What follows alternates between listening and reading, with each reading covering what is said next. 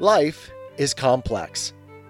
Join us for the simple gifts of wisdom, love, and delight in the written word.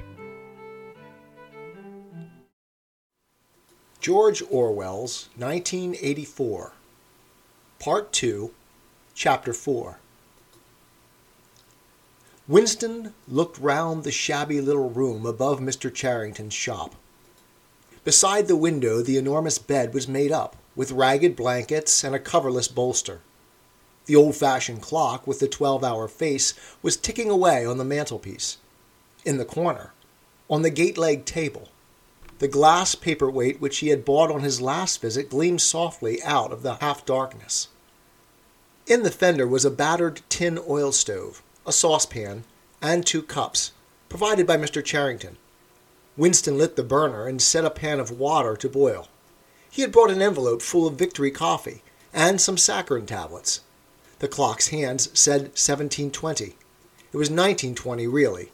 She was coming at 19:30.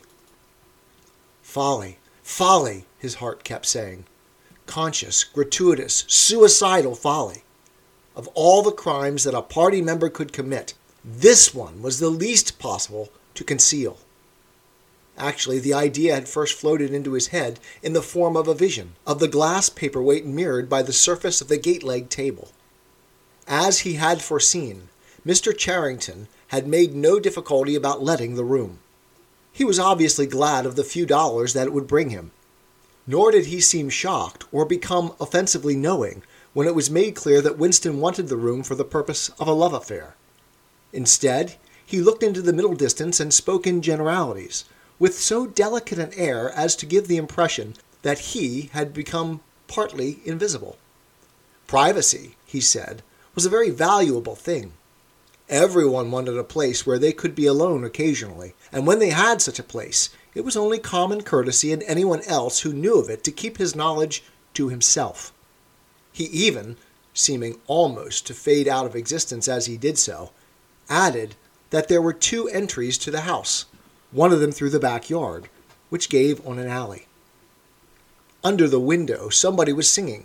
Winston peeped out, secure in the protection of the muslin curtain. The June sun was still high in the sky, and in the sun-filled court below, a monstrous woman, solid as a Norman pillar, with brawny red forearms and a sacking apron strapped about her middle, was stumping to and fro between a wash-tub and a clothesline, pegging out a series of square white things which Winston recognized as babies' diapers. Whenever her mouth was not corked with clothes pegs, she was singing a powerful contralto. It was only an hopeless fancy. It passed like an April dye.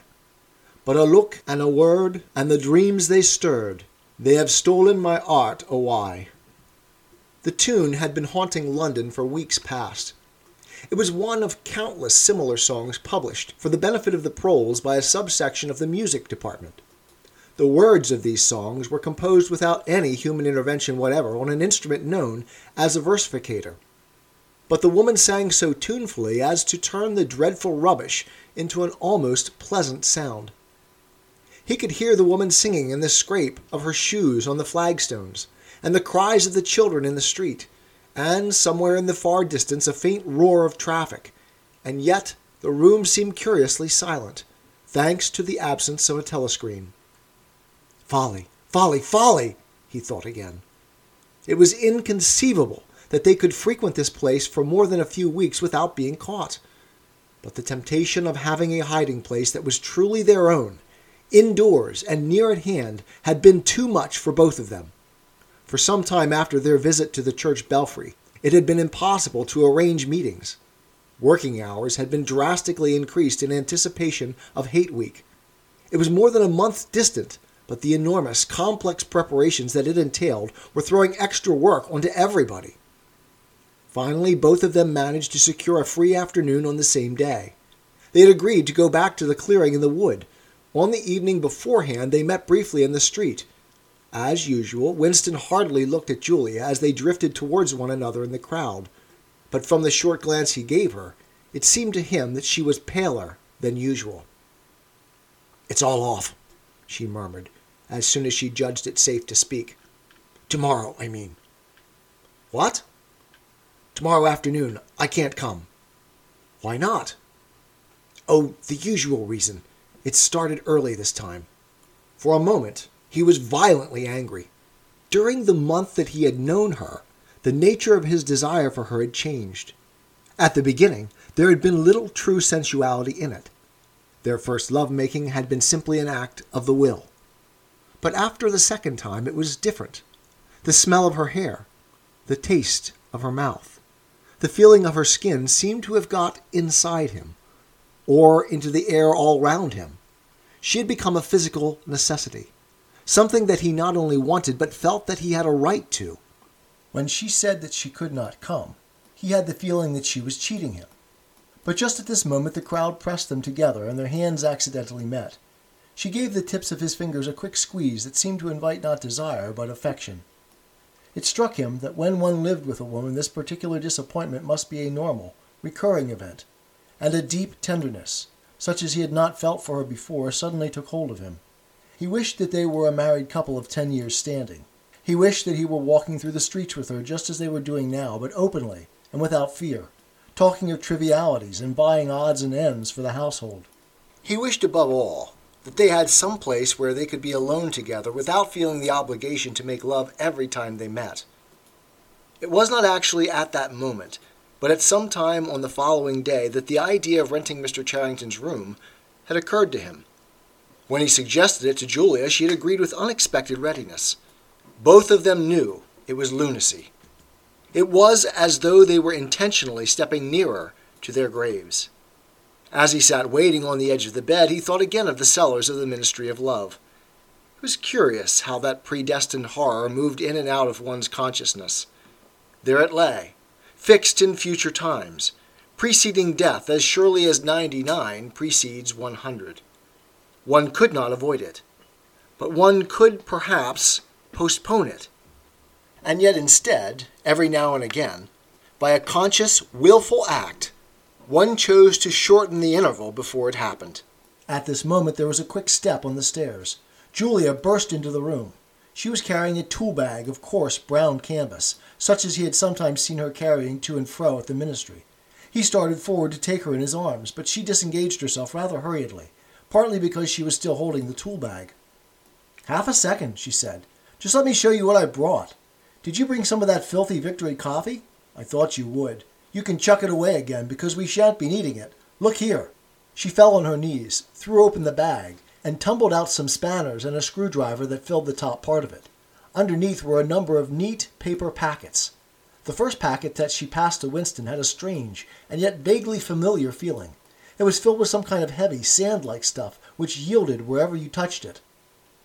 "It isn't sugar," he said. "Real sugar. Not saccharin. Sugar. And here's a loaf of bread, proper white bread, not our bloody stuff, and a little pot of jam, and here's a tin of milk. But look, this is the one I'm really proud of. I had to wrap a bit of sacking round it because—" But she did not need to tell him why she had wrapped it up. The smell was already filling the room, a rich, hot smell which seemed like an emanation from his early childhood, but which one did occasionally meet with even now, blowing down a passageway before a door slammed, or diffusing itself mysteriously in a crowded street, sniffed for an instant, and then lost again. "It's coffee," he murmured. "Real coffee." "It's inter-party coffee. There's a whole kilo here," she said. "How did you manage to get a hold of all these things?" "It's all inter-party stuff. There's nothing those swine don't have. Nothing. But of course waiters and servants and people pinch things. And, look, I got a little packet of tea as well." Winston had squatted down beside her. He tore open a corner of the packet. "It's real tea, not blackberry leaves. There's been a lot of tea about lately. They've captured India or something," she said vaguely. "But listen, dear, I want you to turn your back on me for 3 minutes. Go and sit on the other side of the bed. Don't go too near the window, and don't turn round till I tell you." Winston gazed abstractedly through the muslin curtain. Down in the yard, the red-armed woman was still marching to and fro between the wash-tub and the line. She took 2 more pegs out of her mouth and sang, with deep feeling, "They sigh that time heals all things. They sigh you can always forget. But the smiles and the tears across the years, they twist my heartstrings yet." She knew the whole drivelling song by heart, it seemed. Her voice floated upward with the sweet summer air, very tuneful, charged with a sort of happy melancholy. One had the feeling that she would have been perfectly content if the June evening had been endless and the supply of clothes inexhaustible, to remain there for 1,000 years, pegging out diapers and singing rubbish. It struck him as a curious fact that he had never heard a member of the party singing alone and spontaneously. It would even have seemed slightly unorthodox, a dangerous eccentricity, like talking to oneself. Perhaps it was only when people were somewhere near the starvation level that they had anything to sing about. 'Tis the gift to be simple. 'Tis the gift to be free. 'Tis the gift to come down where we ought to be. And when we find ourselves in the place just right, 'twill be in the valley of love and delight. When true simplicity is gained, to bow and to bend, we will not be ashamed. To turn will be our delight, till by turning, we come round right.